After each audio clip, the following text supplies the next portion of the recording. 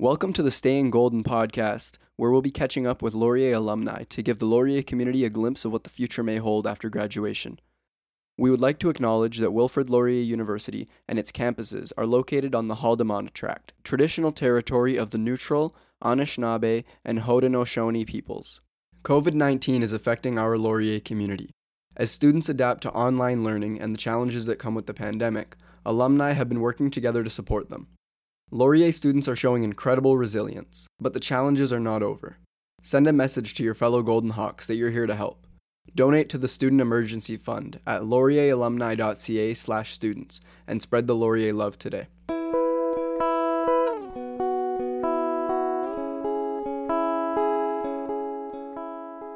Welcome back to the Staying Golden podcast. Today I'm here with Sarah Strehler, Laurier class of 2009 and technically 2010 as well. So first, Sarah, I'd like to ask you, how are you today? Well, thanks. How are you doing? I'm doing pretty good. Just starting off the semester. Seems to be off to an all right start so far, but should be picking up soon. So I'd like to ask you briefly, obviously, just to start off, can you briefly tell me what your experience was like at Laurier Brantford's campus? Yes, I absolutely can. First of all, I loved it there. I still think of it fondly. When I started, it was 2005. So the campus was still relatively new. I imagine there's a lot more going on there now. But yeah, I loved it when I went. It felt like a big university feel, but a small community feel. And I had a really good time there. So what was the culture like when you were at Laurier? And I know that you went to, you also attended Laurier's Waterloo campus after your undergrad.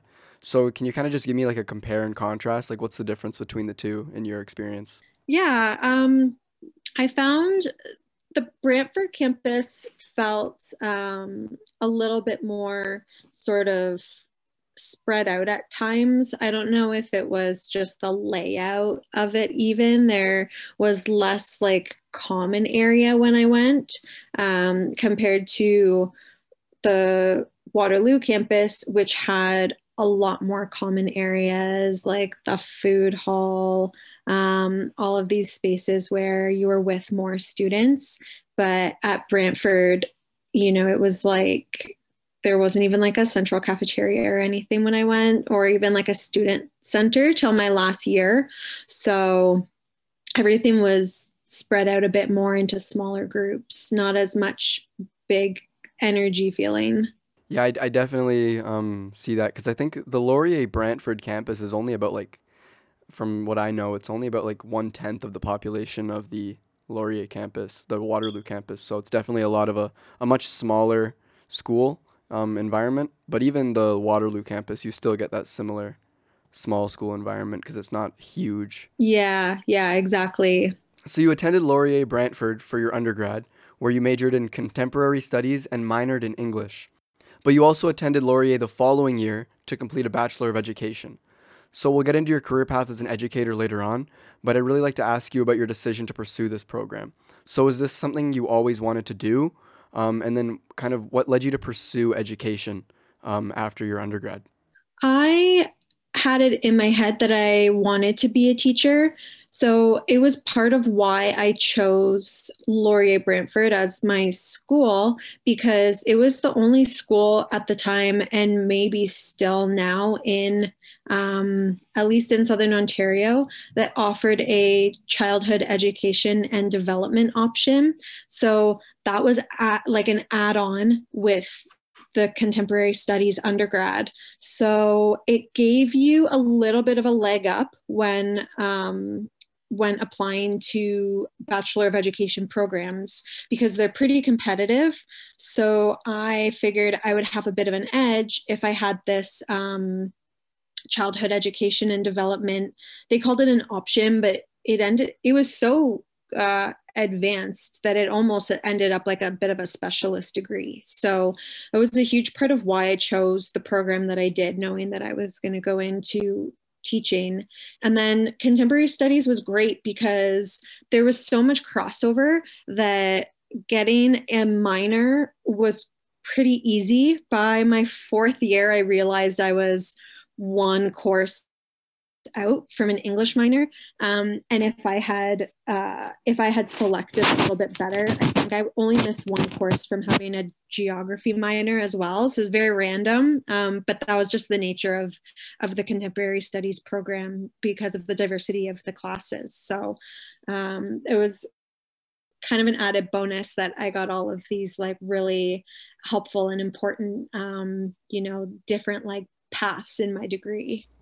Yeah, I think personally, I also kind of stumbled upon I didn't stumble into a minor, but I stumbled into a specialization.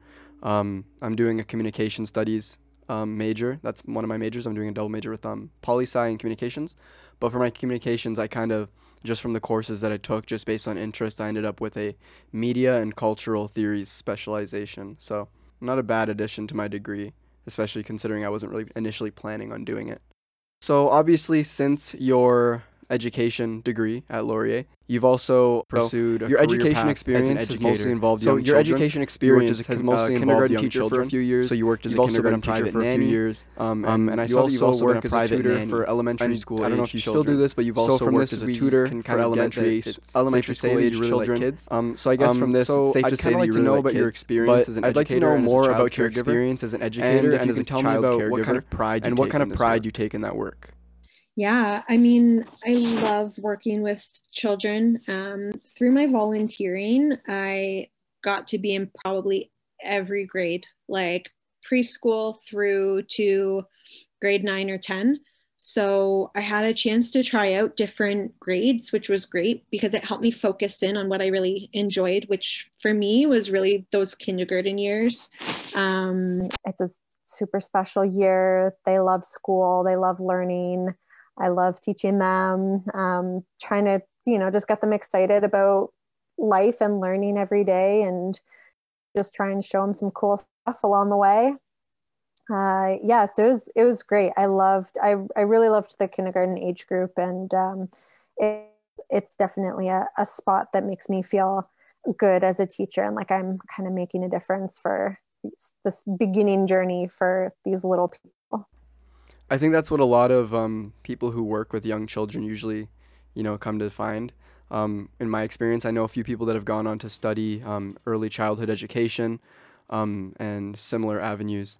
And I think that it's usually about taking pride in, you know, introducing kids to school and introducing kids to the early stages of their education that they're going to be, experiencing for a number of years. So you eventually moved to San Francisco after working in a number of different education-related careers. So I'd like to know more about why you decided to move to San Francisco, and then get a little bit of information about the work that you did in California as a music teacher, as well as some of the freelance work, and even we'll get into the startup that you have been working on as well. So if you can just give me a rundown of that, that'd be great. Yeah, my partner and I moved to California, I guess, in 2014. He was part of a startup, and I was ready for an adventure, so I was down to go live in California. And pretty much as soon as I got there, I stayed in education. So I was going to a lot of education-based meetups. I got really into the ed tech environment, which is it was a big disruption in education, trying to use technology to find solutions to a lot of, problems that existed in education. I was volunteering a lot, still in kindergarten and preschool, just to keep, make sure I was staying immersed. I didn't want to lose anything that I had gained from being actually in classrooms, and I didn't want to become disconnected. So I continued to volunteer. And then a few years later, I was like, maybe I should just teach my own classes. I think this is where I am now. So the very first time I taught a music class for free in a park, And it only took one class. And I had so many people email me from that free class and start asking me to come to their condos, birthday parties, doing things for small pods of kids. And then I partnered with a gym who is looking to introduce a ton of children's programming to complement the work that she did as a postpartum and prenatal trainer. And it was an amazing partnership. We built out a super cool program of music, sensory activities, art, movement stuff. It was really fun. And I did that for years, right up until we moved back to Toronto. I was still teaching 1 or 2 days until my flight back out.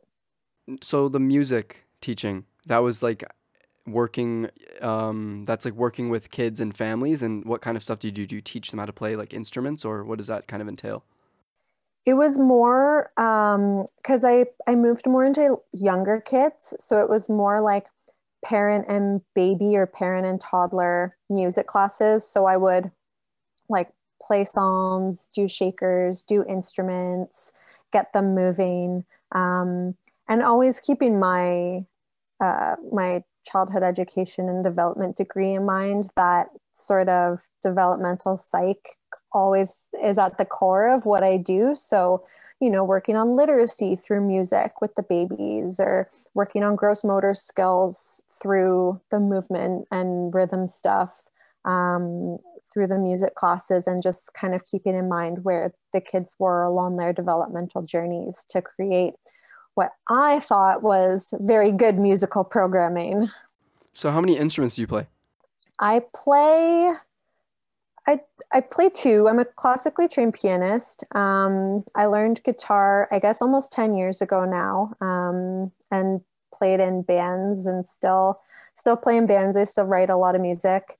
I kind of grew up in the punk scene, so I've spent a lot of time, going to shows and being a part of shows and playing that type of music. My dad's a drummer, so I'm not bad on drums. And I guess I sing as well. So music is a big part of my life. So you mentioned, like we discussed earlier, that you moved back a few years ago to Toronto. So what kind of led you to do that? What influenced that decision? And how have you been doing since you're returning home? What have you pursued in terms of, working and your career? Yeah, so what basically led us to move home was, among this whole journey, as one does as she gets older and enters her 30s, I became a mom myself. So I was working part-time doing all of this in SF, but I was still primarily a stay-at-home parent.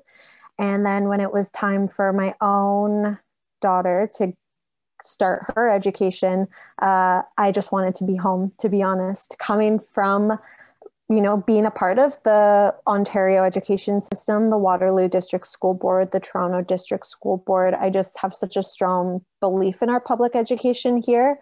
I believe in the pedagogy. I believe in the curriculum. I believe in the importance of public education. So I wanted her to be a part of it. So we moved back for her to start school. My plan was to go back to teaching, but then I decided to take a small break because I had worked so much and been a stay-at-home mom this full time. So when she started preschool, I got a part-time job just doing something that I like, which is working at a running shoe store. I'm pretty into fitness as well. So took a little break, and I've pivoted my career a little bit since then. Okay, so you moved home, and obviously I think it would probably be a lot more comfortable to raise your family where you grew up, kind of, and just in a familiar setting for you. So circling back kind of to your work again, I kind of wanted to get more into your business. So Best Fit PD. So what is this, and what kind of drove you to pursue this venture? What kind of value do you think this business provides? Yeah, so When you're living in San Francisco and you're constantly surrounded by all of these startups, it's very easy to get swept up in it and really inspired by it. So I attended something, it still runs regularly. It's basically called Startup Weekend, but there's always a main focus. So there could be startup healthcare or startup, I don't know, fitness, where they're trying to use new businesses to disrupt a space. So I went to a startup education weekend where I pitched an idea that I thought there could be a better way for us to do professional development for teachers. So many teachers spend time in PD sessions that don't impact their actual teaching. There's a lot of wasted time, a lot of wasted resources. It can be hard to find courses that you need even. So I thought, what if there was a really simple way to put all of these pieces together for teachers and they could get the professional development they need, and it would save a lot of money and time and be more effective. So I pitched this idea. A lot of people liked it. I got a team together, and then we created a VIP, basically a starter product with a website and all these working pieces to show what it would look like, and pitched it to some investors and the minister of the Oakland School Board there. And I came in second place. So it must have been an idea that people thought had a lot of value in how to accelerate professional development for teachers, and the impact that this could have on resources and, you know, just a better experience for teachers and students overall. Okay. I really like that you kind of, you know, you went to Laurier, right? And, you know, it's a very business driven school. The business program at the Waterloo campus is very large, but you weren't a business student, obviously, but you were still able to, you know, identify what you thought was a problem that needed solving, and you felt that you could solve it. I think that's really important for students that are in programs, especially at Laurier, where you have such a large business program. Sometimes you feel discouraged because the program that you're in might not feel as, you know, it doesn't have the same name value that it does when you say, you know, I'm in BBA when you go to Laurier. And the same applies at a lot of other schools. But I think that's important that you can recognize that, you know, you don't have to take business in school to have a business mindset, right? You can be an entrepreneur without, you know, studying business. You can solve problems without having that, you know, that formal business education. So I think that's really inspiring and really encouraging for people that are, you know, they maybe have ideas, but they feel discouraged because they don't have that formal business experience. Mm-hmm. And if anything, I'd say no matter what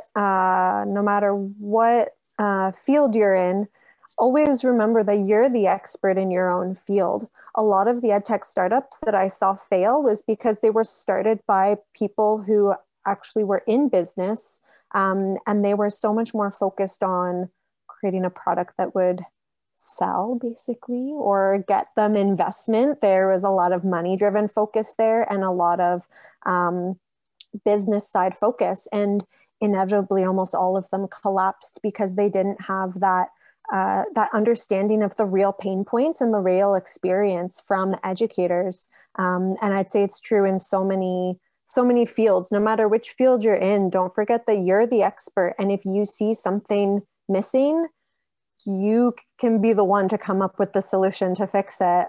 So it's, and that, you know, those solutions are what is really driving our world forward as we continue to evolve as humans.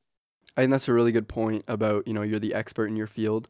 And I think that's a really good analysis of, you know, why some of those other companies might have failed. You know, like you said, there was a lot of, you know, as much as a business is supposed to make money, it can't be the only sole focus, because that's very, you know, it's short-sighted, not very, you know, you're not looking at making an effective program that's going to establish your business as, you know, a quality business offering quality services. If you're just focused on short-term profits, you're not going to really break into the market. So obviously, given the experience that you've described, you have a lot of experience under your belt in a wide array of different jobs and careers. So I would just kind of ask you, you know, since you've returned home, I know that you have a child of your own, what's next for you in your career? And if that's not really on the radar in terms of a career change, or pursuing, changes in your career? What's next in your personal life goals? Yeah. So like I mentioned, I'm kind of in the midst of a small career pivot, which has only really come about in the last year or so. I've started doing a lot more writing, and I'm actually working as a freelance content creator and copywriter right now. So who knew that squeaky English minor was going to come in so handy. I mean, that said, I've always had a huge interest in English. I was published in an academic journal during my time at Laurier, which was not an easy feat. I applied to a lot. I had a really good teacher who kind of saw a little bit of potential in me and said, you should send out some of your work to some peer-reviewed places. And sure enough, it got in one. So writing has always been big for me. So it felt like a very natural pivot, and it afforded me the flexibility I needed during. So the main reason last year I didn't go back was because of the strike in Toronto. And I was like, oh, my kid's still only in half days. I don't know if I want to go back and deal with this. And then four short months later, we were in the midst of a pandemic. So it was a little bit of a blessing in disguise that I decided to take on a little bit of contract copywriting work, because now I have this really flexible career change. I don't have to rely on going back to education right now, but I enjoy my writing a lot. I have tons of clients, and I always have that education base that sort of drives my writing, whether I'm doing a blog post or I'm working on a website, always trying to put myself in other people's shoes and think, what do these people need to know? What's the information they need? That educator side of me always comes out, including in my sort of new career shift. And it's been a really cool way to test out and flex some of my other skills that I gained in some of my other creative interest areas. So you've been able to kind of be adaptive. You've had a lot of adaptability throughout your career, clearly, as you've jumped between a lot of different odd jobs and even, legitimate career building experiences. So I would just kind of ask you, like, during this time, how has your career or life been affected by COVID? And what kind of advice would you give to students and young people who are either pursuing studies or seeking to pursue a career during these very trying times? So my life definitely has been affected, mostly I'd actually say as a parent, not necessarily as much in my career. If I had been teaching, if this had been 1.5 Septembers ago, this would be a fully different conversation because I would be an online teacher right now. But I've been a lot more affected as a parent. And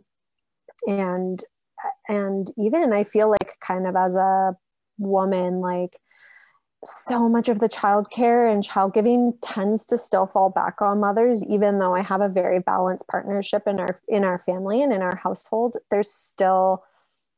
I become the default parent. So if my career had some amazing momentum to it, it would have been the one put on the back burner because of the pandemic. And, that's really challenging for a lot of parents and a lot of moms out there. So that's been tough. We're making it through, but I won't sit here and ever say that it hasn't been hard, because it's been really, really hard.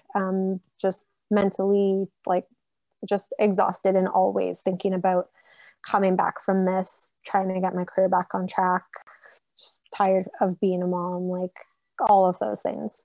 But my advice for people who are in their studies right now and still going through all of this would be sort of to your point about adaptability. It's the key. Adaptability is so key. And, I feel like when I was in university, it was really easy to feel a little bit narrow-sighted, as in, I'm going to be a classroom teacher and that's my path, and I'm going to retire and get my pension and that's it. And that might not be what works for everyone. And what you learn in your undergrad and beyond can have so much value in so many different places. So I would try and be as flexible as you can throughout your school journey, because it can really serve you wonderfully in the future. So I guess some key points we can take away from your tips for students are, adaptability and I guess staying optimistic about what the future holds. Yeah, I'd say that's a great summary. Yeah, adaptability is so key. I feel like that's something I learned maybe kind of particularly through my contemporary studies degree, because it was so spread out in all of these different fields. We were learning about the environment, we were doing psych and sociology, we were doing stats, we were doing geography, we were doing English, we were doing like the Native American studies, which was amazing when I was at Brantford. I feel like that degree maybe in particular helped me learn a lot of adaptability. We were constantly shifting gears, and I always felt that was such a major benefit of that program. I have recommended it like up and down a million times to other people and been like, honestly, I feel like this program, it really sets you up for success in a wide range of fields. And it really sets you up for life success. Like, I learned things, sometimes I forget how long ago I graduated. It's been a little while now, I guess, 10 years. But I still, like, even when the pandemic hit, and I've talked about it with people, I took a class at Brantford called Health and Disease from Eden to ER. Like, I studied pandemics as one of my classes. I remember that information, and we went through like the BLM movement in 2020 really came to light. Like, we studied a ton of that in my classes. So I feel like even just as a, setting you up for life success in general, it was such a good program, and one that I think is really undervalued for how great it is. And I wish more people knew about it. Okay, so I think wrapping it up from here, I'd like to just kind of say thank you very much for all your insights. I think this will be a very valuable podcast for anyone who's listening to kind of get an idea of not only just, of career building, but also in terms of education, and why we should value our education as we, move forward every day, taking our opportunity to learn more.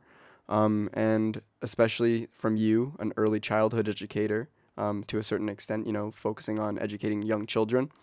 And as a parent, I think that you've given us some valuable insights for us to consider as we go forward in our career and in our lives as, potential parents in the future. So I would like to say thank you very much for coming on and taking time out of your day to meet with me and discuss some of these things. Yeah, my pleasure. Thanks so much for having me. It's always fun to think about and talk about my time at Laurier, and just think about kind of where I am now.